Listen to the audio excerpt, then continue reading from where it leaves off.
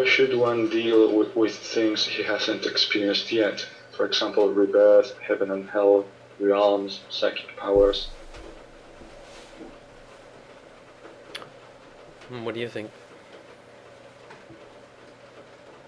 I think we shouldn't care about them. I think I'm with you.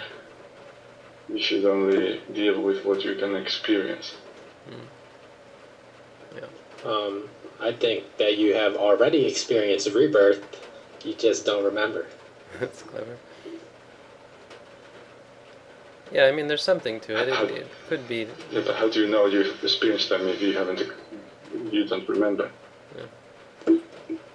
Well, where did you come from? There's no beginning to this cycle of life. There's no beginning, but there is an end. And we're clearly not at the end if we're still experiencing. You just said that there is an end? Yes, there is. I don't understand how you can know that there is no beginning, but there is an end.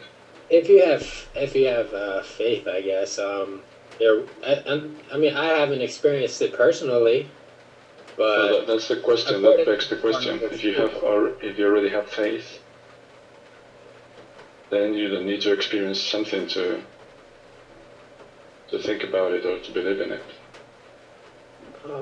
I mean, when I feel like on the path, you start to see the results become more and more evident, and you start to see like the first three noble, the first, second, and fourth, and then eventually you'll see the third.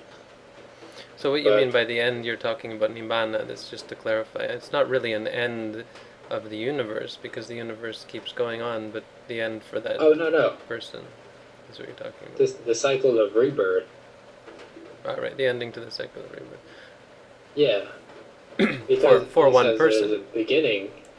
There's no beginning. Well, there's a potential end. I think the curious thing, if I'm not mistaken, is that there's no guarantee that every being is going to reach Nibbana. There's an idea that perhaps beings are also infinite, which is interesting. It's all kind of mind-blowing and gets us very much off the topic. So you can see how ignoring all this stuff is can actually be useful. What I don't like is when people get bigoted about it. It seems to me where people will, as soon as anyone brings up rebirth, it just gets, that's not Buddhism and so on. Or when people talk about magic powers and say that's not Buddhism.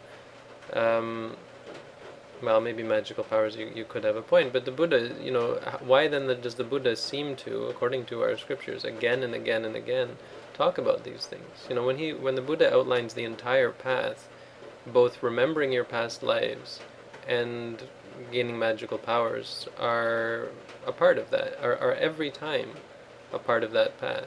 Every time the Buddha talks about it, when he condenses it, you'll see that they disappear.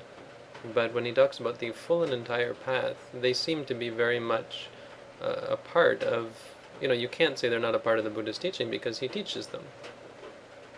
He obviously doesn't say they're the end, and he says quite often they're not the end, but he teaches them.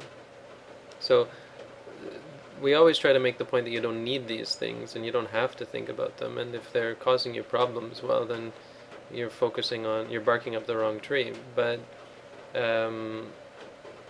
they do have a place in Buddhism. They're quite interesting, and it might even be something to talk about them. Rebirth can be quite useful to help you to gain an understanding of reality that's more in line with reality, as opposed to the Western mindset of physical death equals death, which is totally out of line with experience and experiential reality.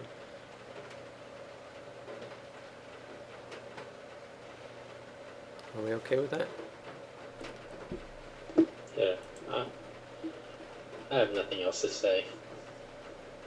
Okay. Let's quit.